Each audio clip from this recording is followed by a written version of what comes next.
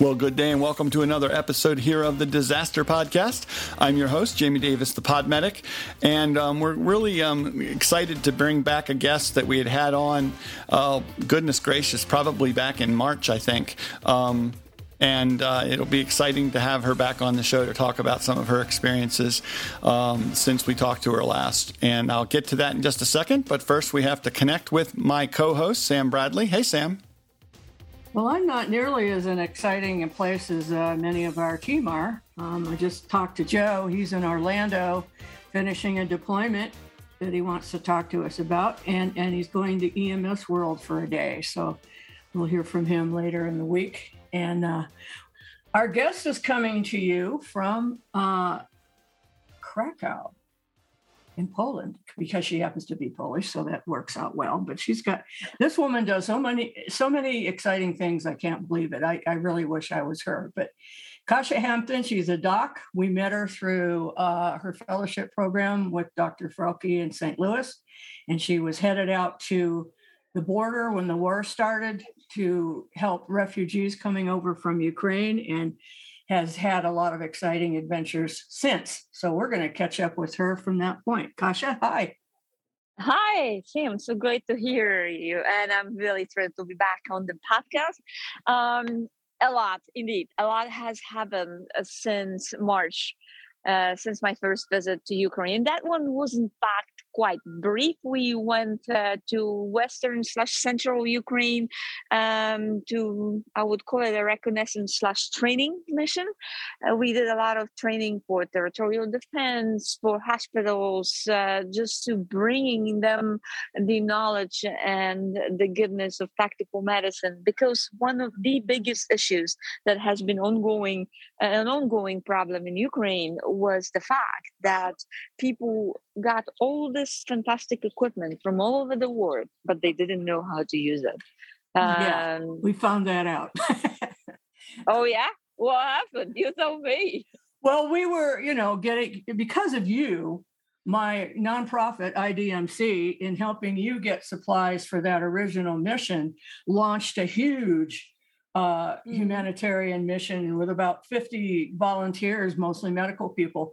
And so we would send them more updated equipment and then realize they weren't using it because what they had was, by our standards, turn of the century.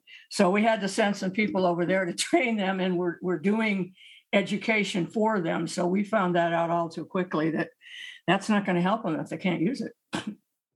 And that, I'm not talking fancy equipment. I'm talking combat gauze, tourniquets, like the basic, tactical medical stuff that you really need to provide successful, care under such circumstances. So, yeah, that was quite an experience. Then I came back to the US for just a month to complete some of my fellowship requirements, and in May I left again.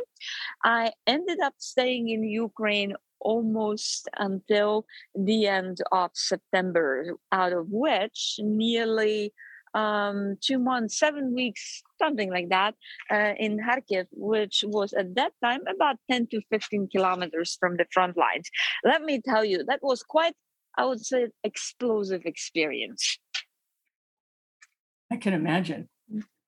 Oh, yeah. They continued to be, shelling the city just about all day, all night, random buildings, random times of the day. As a matter of fact, my first night in Kharkiv, there was a rocket that was fired at a building about 100 meters from my hotel. So I was like, oh boy, what on earth did I get myself into?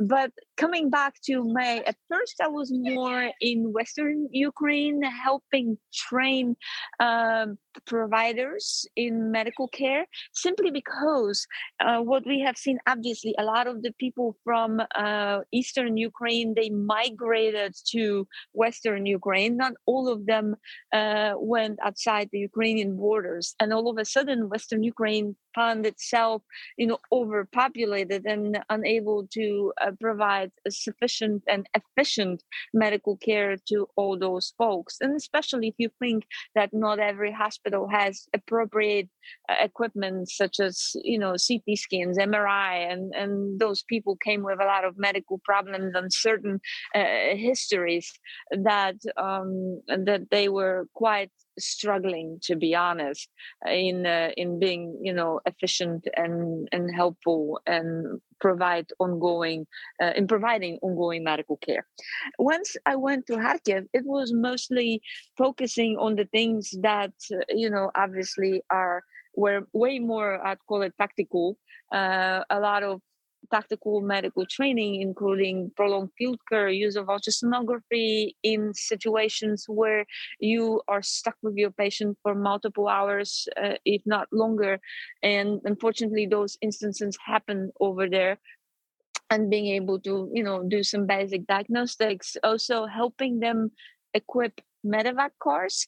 And believe me, when people now complain, my U.S. colleagues, oh my goodness, we don't have in stock this and we don't have that and we run out of that. I'm like, you know what? Just go to Ukraine and try to equip an ambulance, or even better, a few of them, from a storage of donated supplies where nothing fits with the other thing, where it's all from a different brand and you trying to make it work. I'm like, really, guys, you have nothing to complain about. Yeah, they've never been in that situation. So you really have to learn to make what you got around you and create something. Believe me, it was quite a creative, adventure, and especially when you get to use medications that are all produced in different countries. They have obviously different brand names. Even this funny thing in Ukraine, they have adrenaline. I mean, obviously epinephrine, adrenaline, that is sold in vials with a concentration of 1.82 milligrams per ml. And I was like, what the heck is this, supposed to be? So then you have to make sure that you have appropriate, checklists, so people really don't make mistakes with dosings when they have, all kinds of different vials available, or sorted out by only putting a certain kind, at a given time, so they don't mix it up.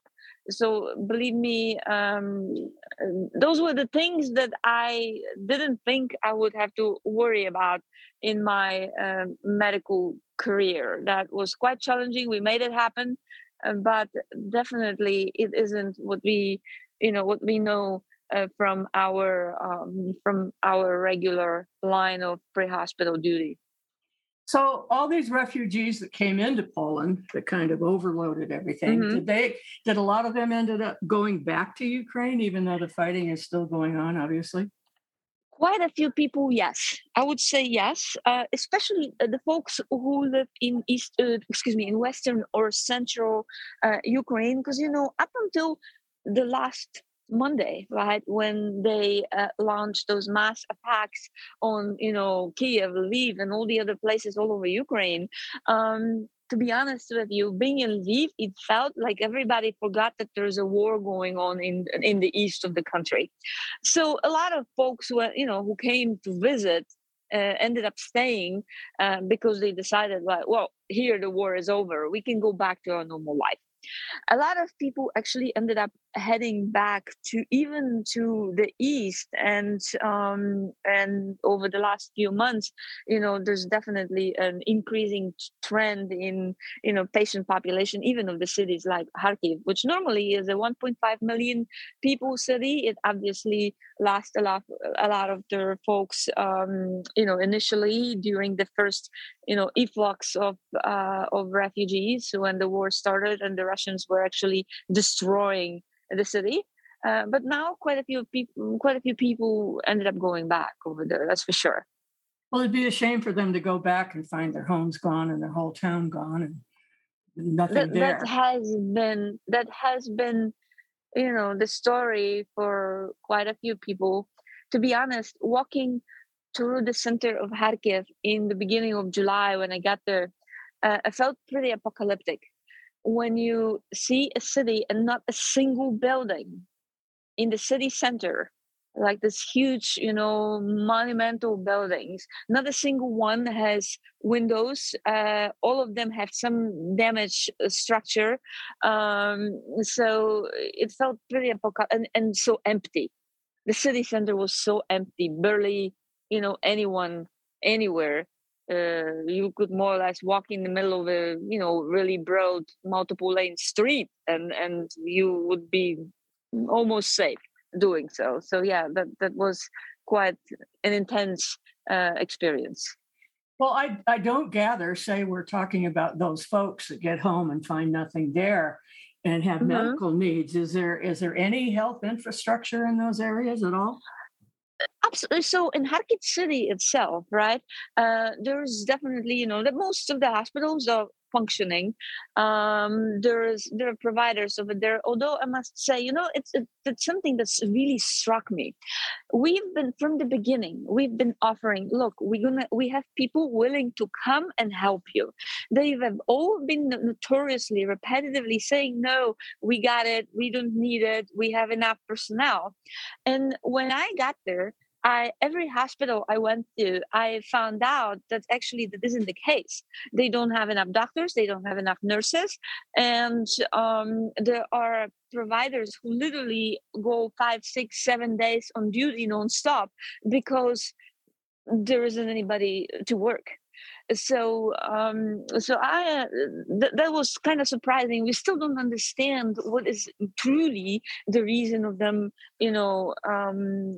denying their need for that support. And if you speak directly with many of those hospitals, they do end up taking, people from all over simply because they need, they need that help, they need that support. And thankfully there's still plenty of people from overseas coming, not necessarily only to hospitals, but also quite a few US medics who are going there and provide pretty frontline medical care, medical evacuation, basic needs like securing primary care clinics in those deoccupied areas where there are no doctors' offices or the hospitals are completely destroyed. Wow. Jamie, thoughts, questions? You mentioned the buildings without windows in the center of the city, and in a lot of these areas. When winter's coming, what's the plan there? Do you know of anybody that's trying to get a situation set up where people will have places to stay where they don't have their house or their apartment open up to the elements of wintertime with the windows blown out? So obviously in the city center itself, in those buildings, people don't live. They're not inhabitable at this point, the degree of the damage, right? In other, parts of the city, there are still plenty of, habitable buildings where people can live. Obviously, it's a little bit petrifying when you look at those, 11 stories high apartment buildings. They're still intact. They look pretty empty, but believe me, I would not want to be on the 11th floor of that apartment, even for free, when there's a incoming rocket, attack directed at that building. And unfortunately, it's been an issue over and over again. So, they've been adopting this Israeli model of cleaning up after every explosion almost immediately. So if you look at the pictures of Kharkiv from like March, where there was debris and stuff laying all over the place, right now it looks absolutely ridiculously clean, other than the damage that you see to the building. You see fresh bags of fresh trash bags hanging on those dumpsters all over the city every 100 meters, and they clearly have empty bags, so someone is cleaning it up. So they've definitely been pretty good about trying to repair and restore whatever they can, but definitely they had to evacuate, especially from those deoccupied territories where the Russians bombed the entire villages and towns pretty much flat with the ground, destroyed everything. Obviously, those people have been evacuated, and there have been a lot of American organizations from all over the world, actually helping with those, humanitarian evacuations, in fact. Yeah, that's really good. I know the partner agencies that we have acquired have been doing a lot in terms of actually going out there and helping. But, it did get scary because we had a nurse out there on Monday when all of that started, and we're really concerned about getting her back safely, but fortunately she did. So what have you done since then, and where are you going? I know you have big plans. Since I actually, because that war in Ukraine started while I was a full-time EMS fellow at WashU. And so the whole experience of 15 months being away from home in both pretty intense environments, I actually ended up taking a few weeks off. And that's why I'm here enjoying Krakow for a few days and heading to the European Society of Emergency Medicine Conference this weekend and early next week, which is going to be in Berlin. I'm moderating a couple EMS sessions, and we are actually heavily pushing the organization to form an international task force for the support of Ukraine. I have actually linked up, I don't know if you've heard about them, the Hospitallers organization, which is it's a volunteer medical battalion in Ukraine where they have teams all over the country, teams of volunteer medical providers, whether that be, basic like EMTs or physicians as well, nurses who collaborate with the local military units for medical evacuation needs, and I will be helping them with some educational projects like remote, because they have crews in so many different places that it is pretty much impractical to do this like in-person type education. But when we combine it with some online guidance, especially for, let's say, in this train the trainer type model, we can definitely help them with that.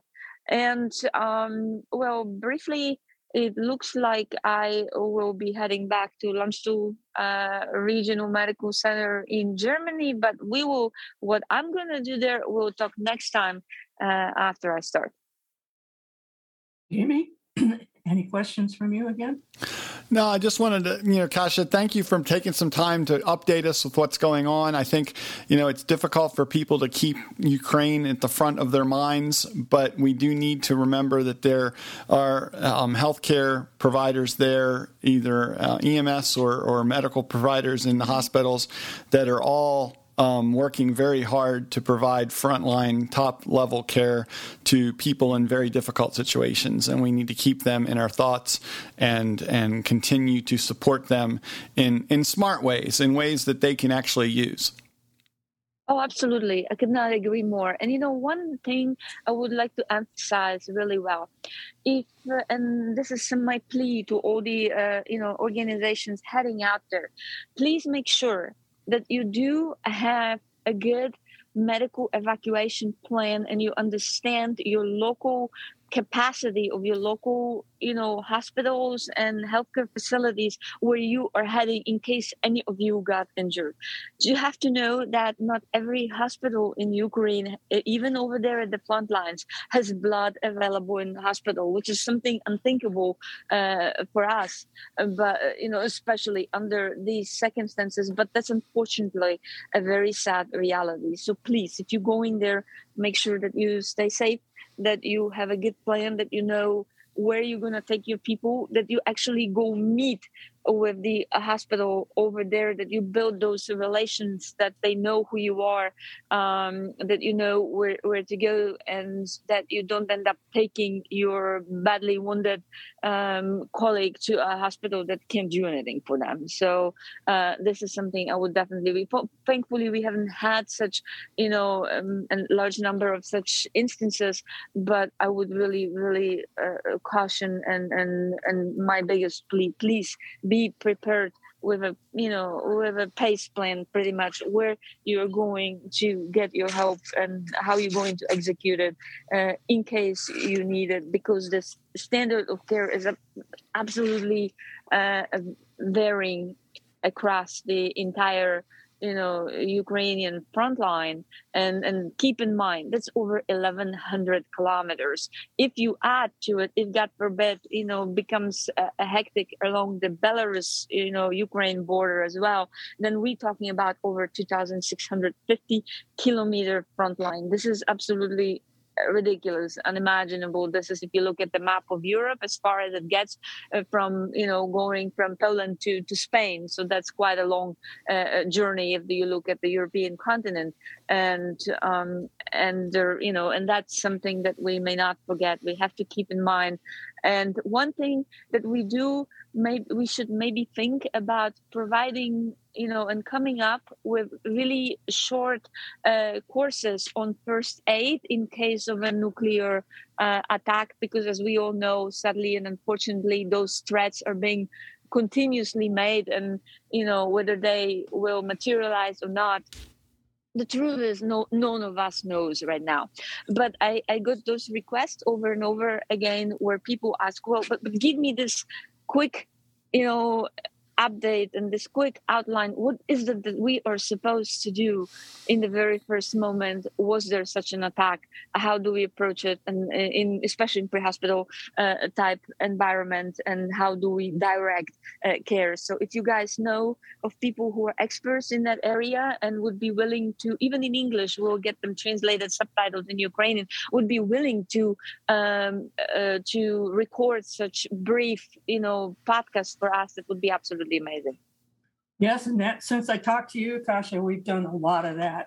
We have a whole bunch of toxicologists that are helping to create, that level of it, and all kinds of basic education, both for the people on the ground, for the hospitals, for any of the medical people. And something you said, Jamie, can relate to too, because you're talking about people going over there, as there always is those folks during a disaster that want to help. But this isn't a place you want to run into without knowing what you're doing or not being associated with a particular group that can provide for your safety and so forth. Right, Jamie? Absolutely. And it's one of those things that you have to be really aware of exactly what you're doing and how you're going to go about doing it. So this isn't some place where you want to self-deploy. You want to make sure you're part of an organization that can provide you that support and make sure you have access to medical needs you might have need for, as Kasia said.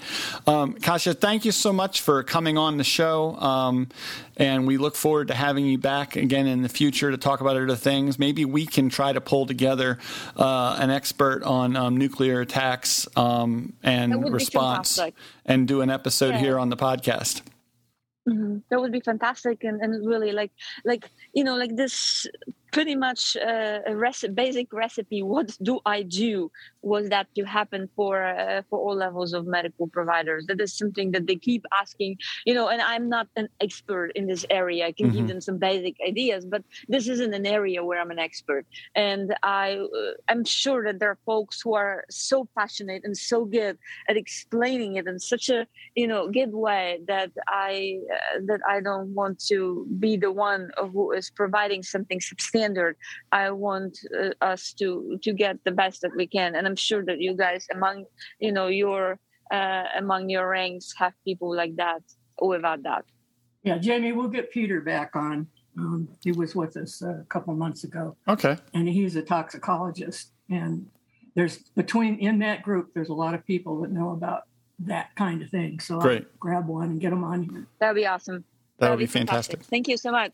Thank you very much. And I want to thank everybody for checking out the show today. And again, a special thanks to Dr. Joe and the Paragon Medical Education Group for sponsoring the program. As always, you can reach out to them at paragonmedicalgroup.com or paragonmed.edu on Twitter.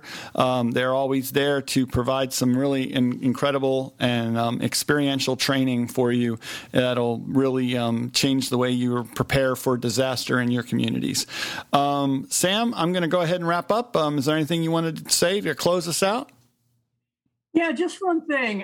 If people have listened to her and have become interested in helping, if you go to idmc.us, you'll find out what we're doing, and there's a lot of opportunities to help in some fashion. You don't have to be a medical expert. There's a lot of things, and it's about 50 of us that are all volunteers. But, if you have something to offer, just let us know, and we'd love to have you over there. And Kasia, just take care of yourself, my friend, and stay in touch. And you know what? I learned Ukrainian. I was even in my last 2 months, I was teaching medical providers in their own language. Of course, there were some funny situations and a few broken words here and there, but it actually worked out quite well. It was fun. You had better luck than I did. I felt, Russian and Ukrainian need more vowels. That's all I have to say. So I couldn't do it. Okay, Jamie. All righty. Thank you, guys. Thank you, my dear. Appreciate it. Bye-bye.